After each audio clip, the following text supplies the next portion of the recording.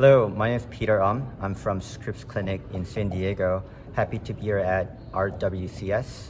My title is Optic Neuritis in SLE. So my case is about reaching the correct diagnosis of optic neuritis, which is considered a MS spectrum disorder due to demyelinating and inflammatory process. Multiple sclerosis, lupus, and NF-hospital syndrome can be very hard to distinguish from each other, but it is crucial to find the correct diagnosis because treatment approach differs vastly.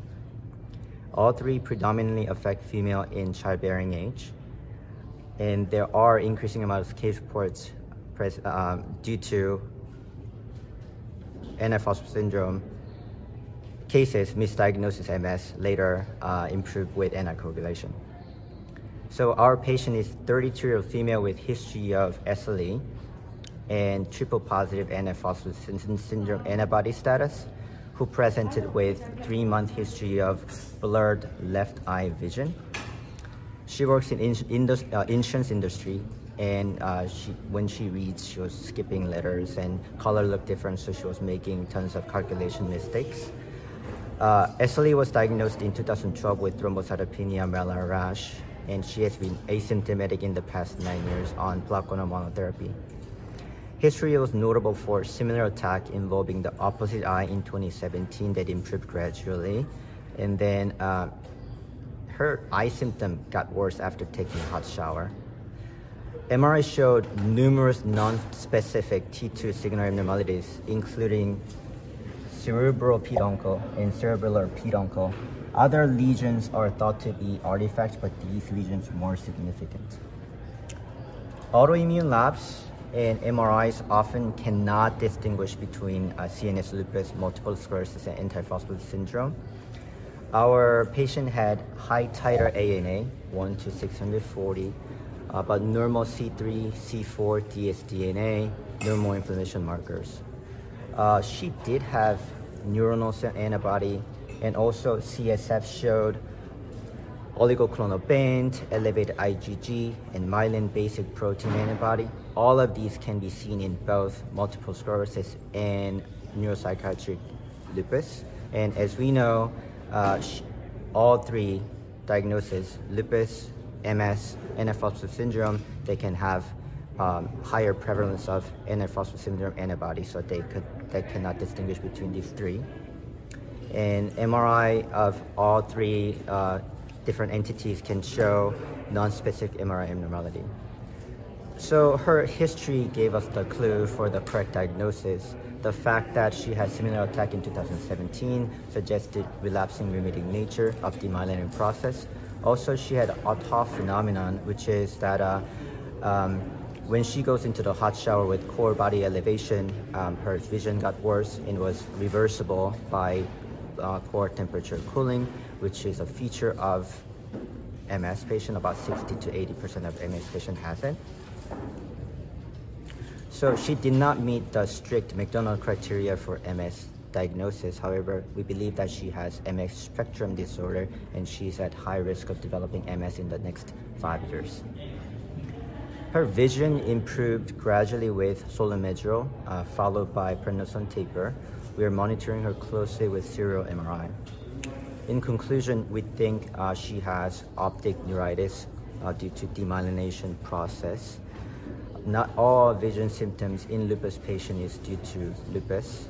And also, it is important to rule out anti-phospholipid syndrome if any MS patient present with atypical features such as headache or normal CSF. Thank you.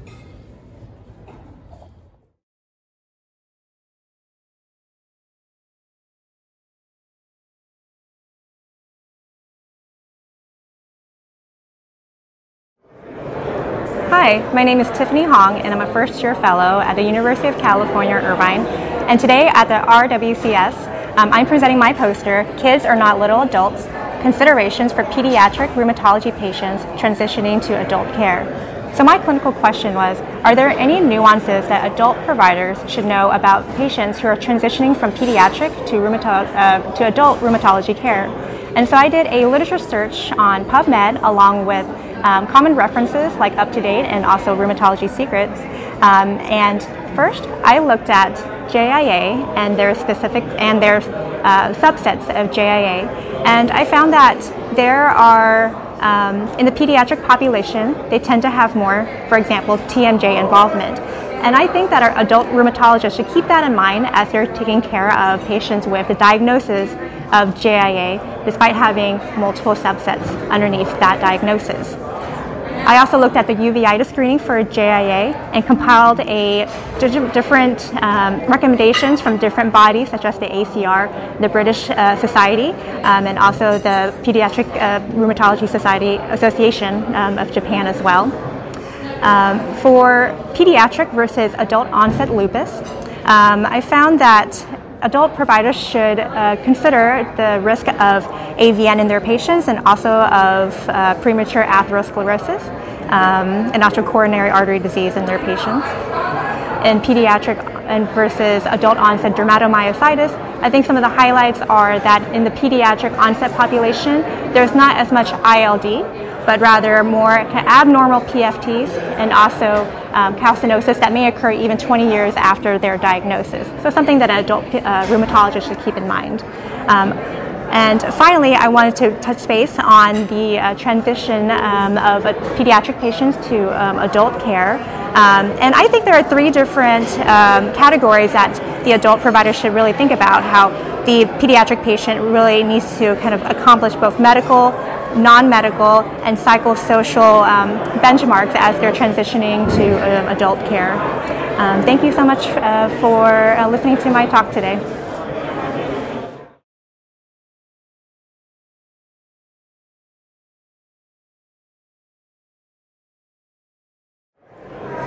Hi, my name is Leah Stolier. I'm a second-year rheumatology fellow at Stanford, and I'm presenting this interesting case of muscle involvement in polyarteritis nodosa here at the Rheumatology Winter Clinical Symposium. So this is so just to preface this, muscle involvement in polyarteritis nodosa is an important manifestation to be aware of, but that is pretty rare to identify. So this is a case of a 61-year-old man who presented with 1 month of very severe muscle pain and weakness, particularly in the calves. Notably, he had had a significant 20-pound weight loss over the preceding month. He had also developed orchitis in the interim as well. When on his physical exam, he had very notable atrophy in the bilateral calves. On lab testing, interestingly enough, as you can see here, his inflammatory markers were very high, but his muscle enzymes were actually normal. Specific autoimmune testing that was done, which was including ANCAs, ANA, biomarker panel, were all normal.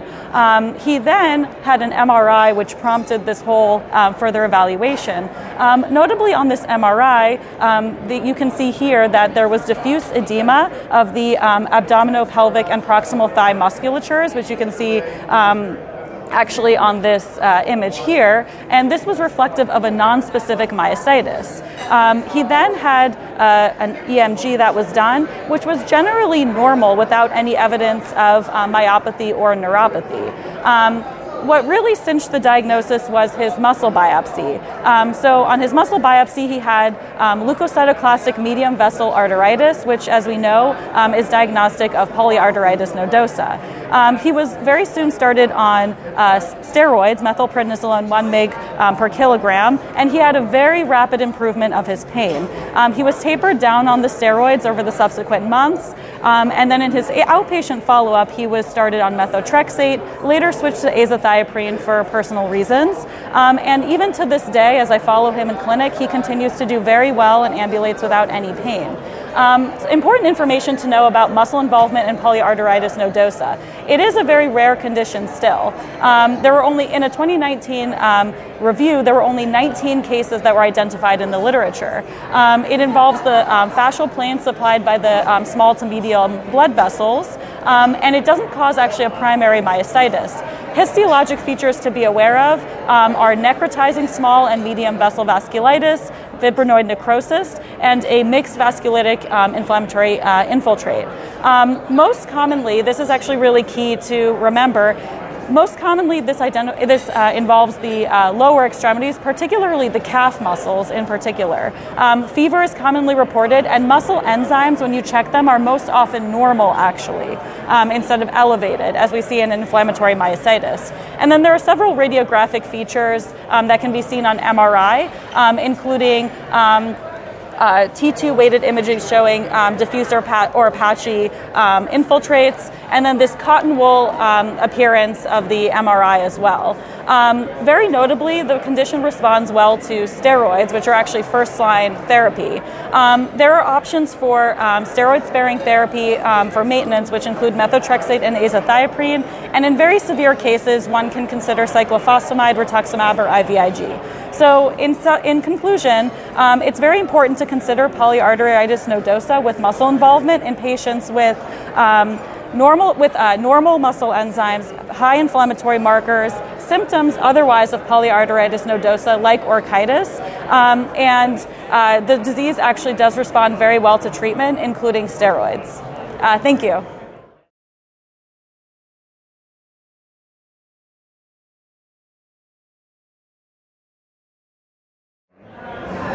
Hi, I'm Rashmi Littal. I'm a first-year rheumatology fellow at UCSD here at RWCS 2022. I'm going to talk to you about my poster today, which is called Hospitalization Due to Serious Infection in Adolescents and Young Adults with SLE. So SLE patients have a higher risk of infection compared to general population, which if serious can lead to hospitalizations.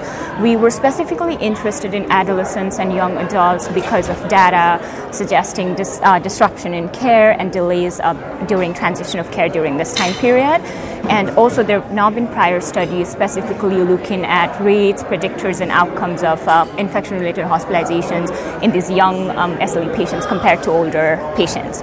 So for our study, we used a large US inpatient database called the National Inpatient Sample, which represents about 35 million hospital discharges per year.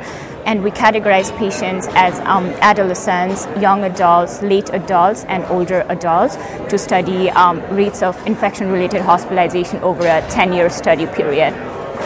So we found that patients, so we found that patients with SLE have a higher rate of infection-related hospitalization compared to non-SLE patients across all age categories. Also, interestingly, young adults with SLE, so adults 18 to 24 years with SLE, had an infection-related hospitalization rate that was higher than late adults and similar to older adults over 50 years of age. Also, length of stay and cost of hospitalization was similar in young adults compared to late and older adults with SLE. So to highlight some of the limitations of the study, although NIS database is a large nationally representative database, some limitations include use of ICD codes used for billing, as well as cross-sectional nature of the database with no information on labs, imaging, and immunosuppressive medications, which would have been important for our study question of infection-related hospitalization.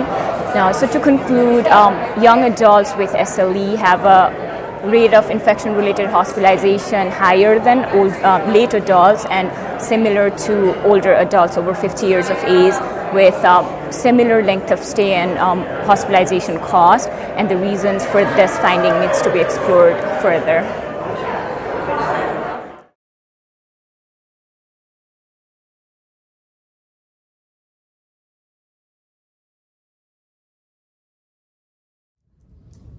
Hello, my name is Samarika Sapkota. I'm from University of Colorado, and the title of my poster is COVID-19 triggered anti-MDA5 antibody. Is it an innocent bystander or the culprit? So this is a case report on a 41-year-old male who has a past medical history of cold agglutinin disease and is on rituximab. He actually gets COVID-19 infection and presents to the emergency department with shortness of breath, tachycardia, tachypnea. And as we can see in this picture at the time of presentation, he has these dense consolidations on his CAT scan. So obviously the initial thought is this is COVID-19 pneumonia, so he gets treated with IV antibiotics, and he also gets remdesivir and Decadron. But as we can see in this picture, the course in terms of his respiration throughout his hospitalization continues to get worse. So as we can see here on day 21, and by this time he's already completed multiple courses of IV antibiotic. He's on IV Bactrim for the presumed PJP pneumonia infection, which ultimately turns out to be negative. He got a course of pulse dose steroid, and he's currently on high dose steroid, and he also gets a course of IVIG. But despite all these interventions, he's still on 60% FiO2, and the CAT scan is showing these areas of pneumomediastinum. He has ground glass opacities, so he continues to get worse. And we can see that on day 47, he is at this point of time on high dose steroid. He's on azathioprine for concern of ILD and ILD flare up, and he's still on 80% FiO2. And as we can see in this picture, there is presence of diffuse ground glass opacities. We can see the pneumothorax, we can see a rim of pneumomediastinum here, and there is some evidence of reticulation and fibrosis as well. So overall, his course continues to get worse. He has an extensive workup for what could be going on here. So he had a broad infectious workup, which were all overall unremarkable, except for positive COVID-19 PCR, which we knew about, and positive rhinovirus. And also for autoimmune associated interstitial lung disease, he had an extensive workup. The result of that showed actually positive MDA5 antibody. And also during the hospital stay, he developed these rashes, which is a papillary pruritic rash. We get a skin biopsy of that shows evidence of interface dermatitis and perivascular lymphocytic infiltrate. So with this NSIP looking pattern, this MDA5 antibody, and these rashes with interface dermatitis, the question remains, is this a clinical amyopathic dermatomyositis, or is this a persistent COVID-19 infection?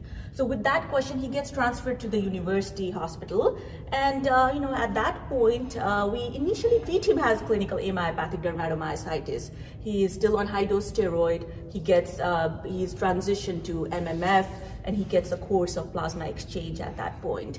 However, we do get additional information, and I feel like the infectious disease colleagues were very helpful in that his IgG level was profoundly low. It was less than 75.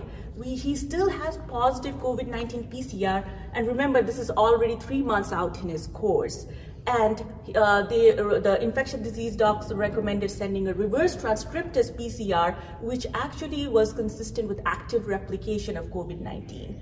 So our conclusion at that point was, this is actually a persistent and active COVID-19 infection leading to lung injury and NSIP pattern, and also leading to these rashes as well. So we de-escalate his immunosuppression. He gets another course of remdesivir. He gets monoclonal antibodies against COVID-19. And at this point, he's doing better than what he was doing in the hospital. He's still on 3 liters of oxygen, still has some lung, he has quite a bit of lung damage, but he is on a pretty minimal dose of prednisone and overall recovering.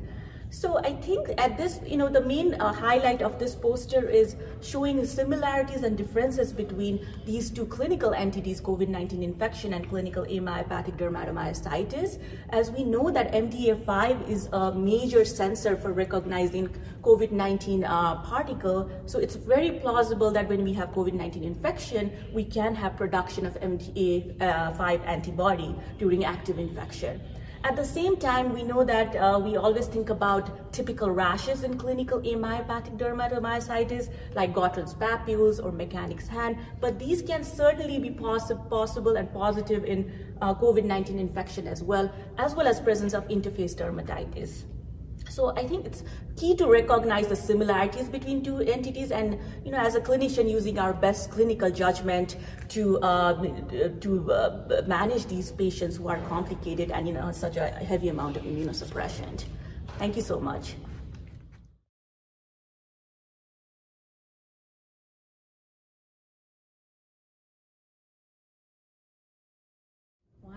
Hi, I'm Dr. Jacqueline Levine from UCLA Olive View Medical Center in Los Angeles, California. Today I'll be presenting my poster, B3-Ware of Dermatomyositis Mimickers. So this is an interesting case of a 51-year-old female. She initially presented to the emergency room with 1 week of a pruritic rash, initially involving her scalp, but then progressed to involve her eyes, mostly surrounding her eyelids, her chest, and her posterior neck. We were consulted for evaluation of dermatomyositis given the distribution of the rash. On our initial evaluation, she denied any history of proximal muscle weakness, no history of Raynaud's, respiratory symptoms, or dysphagia. She also denied any family history of any known autoimmune disease, and also denied any history of substance abuse. On our initial physical exam, you can see here she had a well-demarcated rash located over her chest, her posterior neck, with these intermittent scattered hyperpigmented patches. She was also noted on exam to have these red patches with atrophic papillae over her tongue that we initially didn't really know what to make of. Of note, on exam, her motor strength was completely intact. Her initial laboratory findings were notable for an anemia. She had a hemoglobin of 9, a thrombocytopenia. We had no prior labs on file for her, unfortunately, to get a baseline. She had a mild hyponatremia, some LFT elevation, and then she also was noted to have an elevated SED rate. So we initially sent off a full panel of markers, CK aldolase, looking for also markers of dermatomyositis as well. However, as this was all pending, her clinical course changed. She subsequently developed altered mental status, hallucinations. At first, we weren't really sure what to make of this, so we obtained collateral information from her family, who endorsed a strong history of alcohol addiction and abuse. So this clearly changed our differential in the way we approached the case. She was placed on CWA protocol and subsequently improved in terms of her altered mental status and hallucinations. However, we broadened our differential to include vitamin and mineral deficiencies. We ended up sending off vitamin B3 or nicotinic acid, which came back low at less than 20, consistent with the diagnosis of pellagra. So that brings us to our topic today, which is pellagra. It refers to vitamin B3 or niacin deficiency. It's very rare in developed countries nowadays due to niacin-enriched flour. However, it can still be seen in homeless populations and can be seen in patients who abuse alcohol. It typically presents with the 4 Ds: dermatitis, which is a photosensitive rash that you see here, diarrhea, dementia, and even death if it goes untreated. And it can also present with glossitis, which is what you see here as well. The rash located along the neckline is typically referred to as Castle's necklace, after the founder of the disease, and treatment is supplementation over the course of several weeks. We had a few big learning points from this case. The first was the cutaneous manifestations of pellagra very closely mimic those seen with dermatomyositis, so definitely keep it on your differential. And then always obtain collateral information when the patient's clinical picture doesn't fit with her history. Thank you so much.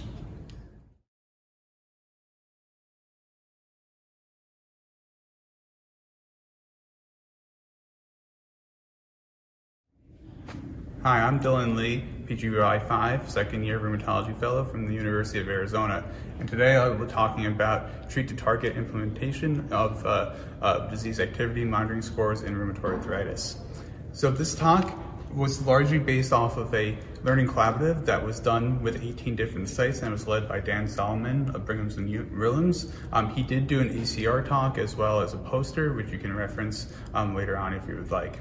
So really, a lot of the story and a lot of this work kind of goes back in history of when disease activity scores started. And it really was back in the late 1980s, early 1990s, when we were looking at ways of monitoring effectiveness of drugs. At that time, we were using a lot of gold. Methotrexate had just come out or started being used for rheumatoid arthritis. It had been around for a while for cancer purposes, but not for RA. We were trying different types of NSAIDs. TNFs were still in the lab, but at least they were on the horizon. There was being some mention of them. So we wanted some type of ability to monitor and really assess the effectiveness of these new medications. So back in 1987, they published in the Journal of Arthritis and Rheumatism a set of 7 core criteria that would be based to the effectiveness of these medications. Then throughout the rest of the 90s, it was really being studied to see if they correlated with disease activity and if higher scores on these markers correlated with disease, and the answer was yes. So in the early 2000s, there was a lot of trials looking to see if we targeted to reduce those scoring criteria, if there was improvement in overall disease. And as we all know now, the answer was yes as well. So in the late 2000s, EULAR ACR recommended using a Treat-to-Target strategy in rheumatoid arthritis as it led to better outcomes. Early in around 2012, 2013, there was several different studies that looked at, were we actually implementing it? Were we using Treat-to-Target? And the answer was, not really. Still, there was not overall, acceptance, or I'd say more appropriately, use of Treat-to-Target. So one of the strategies, or one of the goals of Dan Solomon was, is there a way that we can increase the adherence to Treat-to-Target? He was very interested in learning collaboratives. They've been around for a while.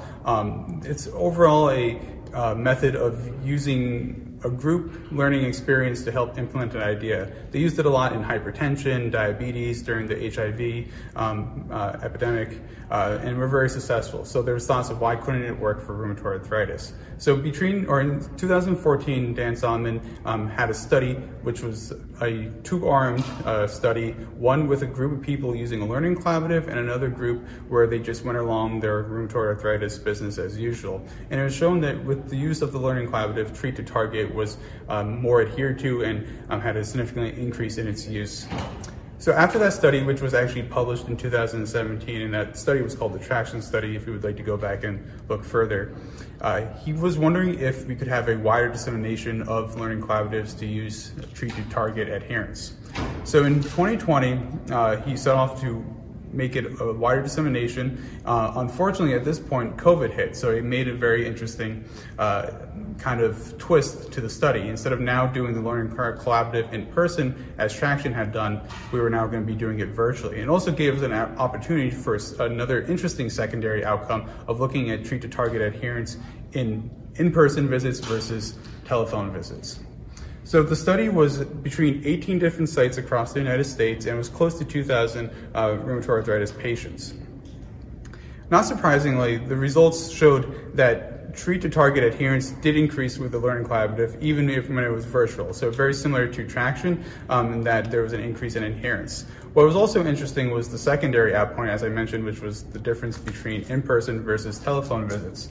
In the very beginning of the study, there was a significant difference between the two. There was an increased more adherence in-person visits versus telephone. But by the end of the study, they were not significant, the difference between the two. So overall, learning collaboratives were shown to be effective both when it was done virtually and in person, and also could be used to help implement Treat-to-Target even with telephone visits. There are a few different directions going forward. Does this increased adherence through learning collaboratives actually make a difference in rheumatoid outcomes? Likely yes, given that Treat-to-Target has been shown effective, but now just to see if, because they were implemented during a learning collaborative, will that make a difference? And then further, another idea is, should ACR or EULAR be helping manage some of these learning collaboratives, and so we overall do a better job using Treat-to-Target in our rheumatoid arthritis patients. Again, I just want to acknowledge that this was done as a larger learning collaborative, and that you can look at further studies and talks by Dan Solomon at this year's ACR. Thank you.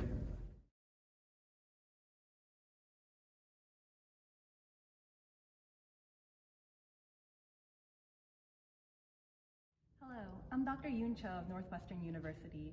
My poster is on my research looking at late onset scleroderma renal crisis. Scleroderma renal crisis, or SRC, is a rare but life-threatening complication of systemic sclerosis with one-year mortality rates ranging from 18 to 30%. SRC is considered an early complication of scleroderma, expected to occur within the first 4 years of disease onset. However, case reports in the literature show that SRC can occur late in the disease. Little is known about this late onset phenotype of SRC. The objective of my research was to identify risk factors associated with late onset SRC and compare clinical presentation and outcomes between late onset and early onset renal crisis. This was a retrospective case control analysis of SRC cases seen at Northwestern Medical Center between the years 2000 and 2019. We had a total of 48 cases, of which 6 were late onset, defined as occurring after 5 or more years of disease duration. We compared late onset cases with early onset controls to assess for differences in demographics, autoantibodies, comorbidities, recent medications, SRC presenting features, and clinical outcomes. In our cohort, the late onset group developed renal crisis at a median of 8.5 years after scleroderma onset, while the early onset group had a median disease duration of 1 year. We found that late onset SRC cases was significantly associated with positive RMP antibody compared to early onset controls.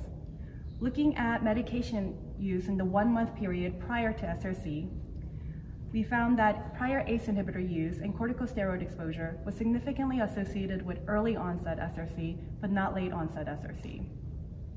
Another significant difference between the two groups was in the proportion of patients presenting with hematuria, which was present in 75% of early onset cases compared to none of the late onset cases. And finally, looking at clinical outcomes, we found that 50% of patients in both groups had dialysis-free survival at the end of the hospital admission for SRC, with no significant difference in the risk of death or dialysis initiation between the two groups. In conclusion, 12.5% of our total SRC cohort had late onset SRC, highlighting the importance of considering SRC under differential for any scleroderma patient with acute renal dysfunction, regardless of disease duration. Additionally, we found that positive RMP antibody may be a risk factor for late onset SRC. Thank you.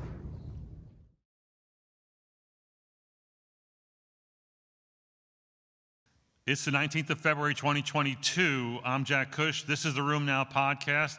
I'm joined by my best friend and colleague, Artie Cavanaugh from UCSD. We are here in Maui at the site of the Rheumatology Winter Clinical Symposia, RWCS 2022. We just finished, and we're going to sort of wrap things up and sort of look at the highlights of this meeting. First, Artie, what's your take on the meeting?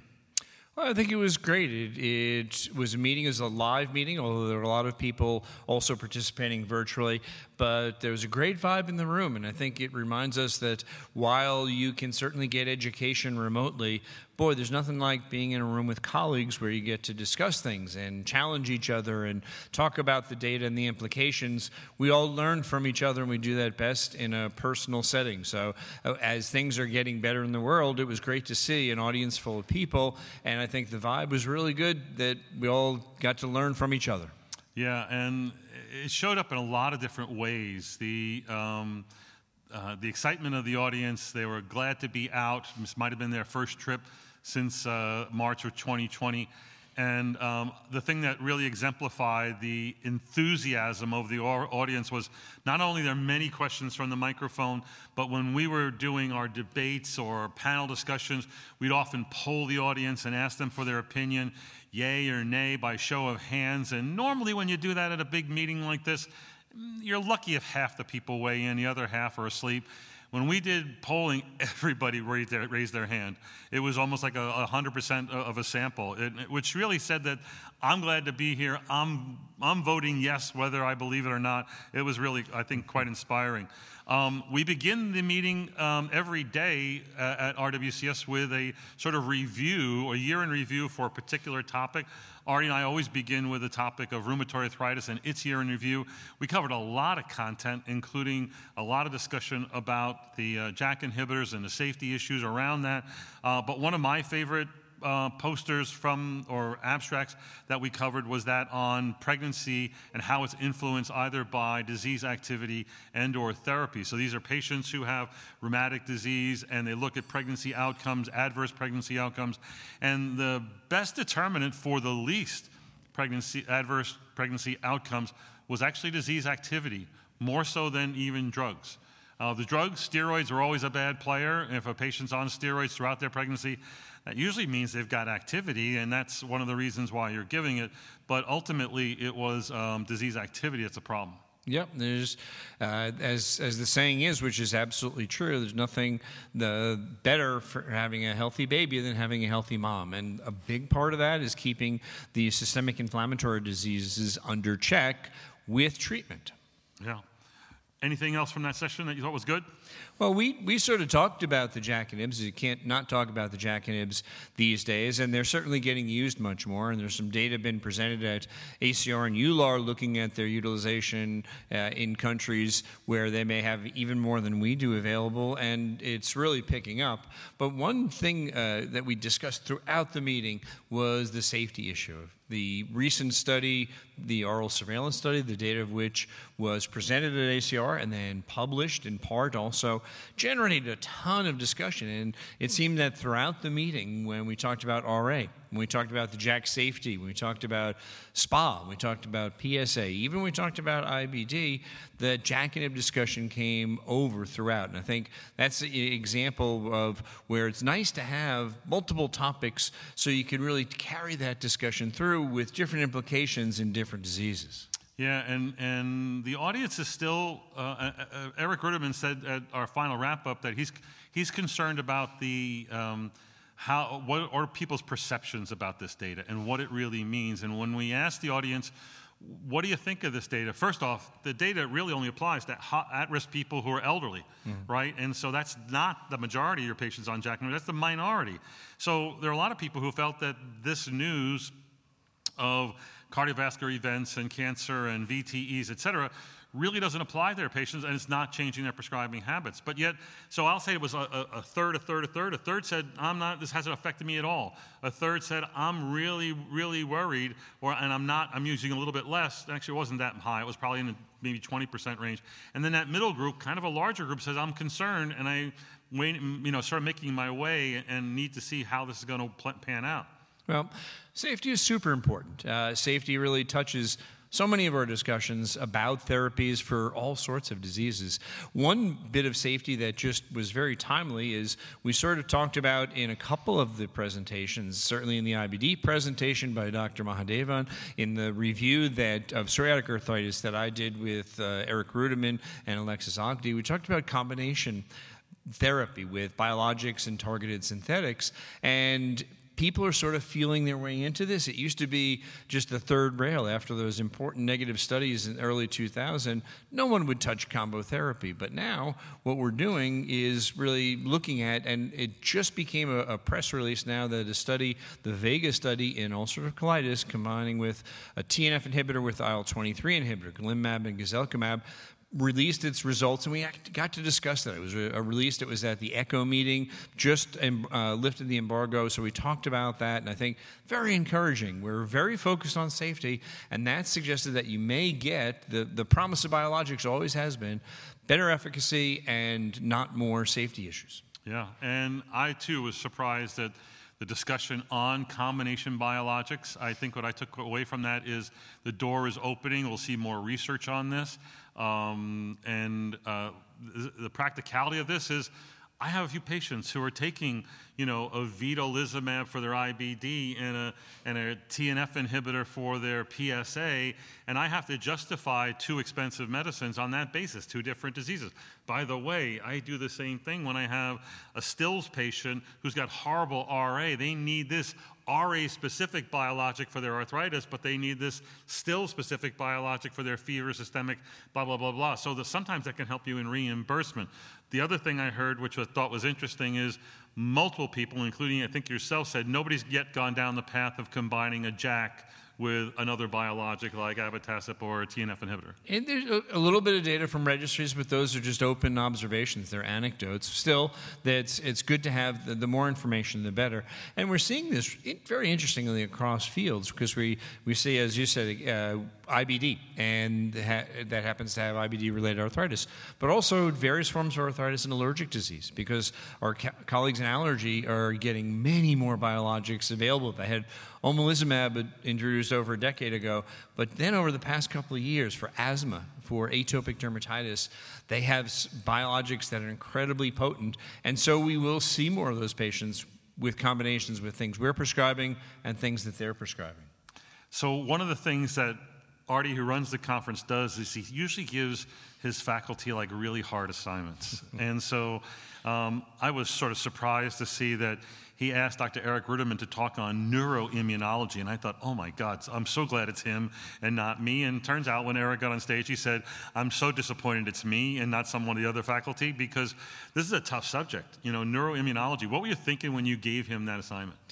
Oh, it's an emerging area. I think at many medical centers now, the neurology service is really balkanized, of course. You don't have a neurologist. You have a migraine specialist and an MS specialist. And now we're seeing people who are neuroimmunologists, because there is a greater understanding of a whole array of neurologic diseases that we had sort of not paid much attention to. Now, at least in some measure, due to the development of autoantibody testing, where you find autoantibodies to various neurologically relevant surface molecules, and now those are starting to find diseases. So they're really dipping their toe in the water, but there's so many conditions now, and so many of these tests. And I asked Dr. Ruderman to do it as opposed to having someone who is a neuroimmunologist, because I think we really wanted to shake out the evidence. And I think he did a great job of that. What is the real evidence? And I think in some areas it's very clear, like the neuromyelitis optica with strong antibody association. Still need to sort out the sort of therapies. But I think that it's an emerging discipline that we definitely need to be aware of, because they're referring patients to us in many places for our advice on treatment and just say, this is an autoimmune disease, neurologically based, but what can you help us with in terms of immune modulating therapies? And Eric showed a list of all the autoantibodies that the neurologists are using, and most of them are clearly quackademia. But there were a few that actually were quite interesting. Like I like the stiff man syndrome, which he kind of described. They look like tin men, they have this stiffness, it's truncal, whatever, associated with anti-GAD antibodies. Or, the neuromyelitis optica, the old DeVick syndrome, transverse myelitis optic neuritis, being associated with the aquaporin 4 antibodies, as now you have a diagnostic tool that really has utility and can then help guide therapy. Definitely an emerging field. And that was an exciting part of some of the other presentations. Dr. Postolova reviewed many different things in allergy, but one that she went over was urticaria. And urticaria with new insight into the mechanisms of action of what we had always called anaphylactoid reactions, which were always sort of bizarre. Radio contrast dyes, some antibiotics, other compounds that would give anaphylaxis-appearing clinical symptoms, but not IgE-mediated. And now there's much more of an understanding. I'd certainly encourage people to review that video, because that's very exciting, looking at something that we may be able to have greater interventions for going into the future. I remember when you came to Southwestern and started doing the clinical trials on biologics, and you introduced the term anaphylactoid reaction, people sort of lost their minds. Well, is it anaphylaxis or not? No, it's anaphylactoid, and there's a definition. And but Dr. Postolova's lecture on that topic, urticaria especially, really, really good. Our Kahuna, which is the award RWCS gives to for a lifetime achievement in education and rheumatology, went to Dr. Virginia Steen, who was here and lectured on a number of topics, including the history of scleroderma. But I took away from her something that really was helpful, and that is in her discussion of ILD in scleroderma and who should get some of the newer therapies, especially tocilizumab and nintedanib. I like the idea that she really reminded us of the tocilizumab clinical trials, which were done in early disease, and that is an agent for patients with early disease and ILD. That might be who you might want to try it in. And then maybe the nintedanib actually is for more established disease, more problematic patients. But I really enjoyed her presentations.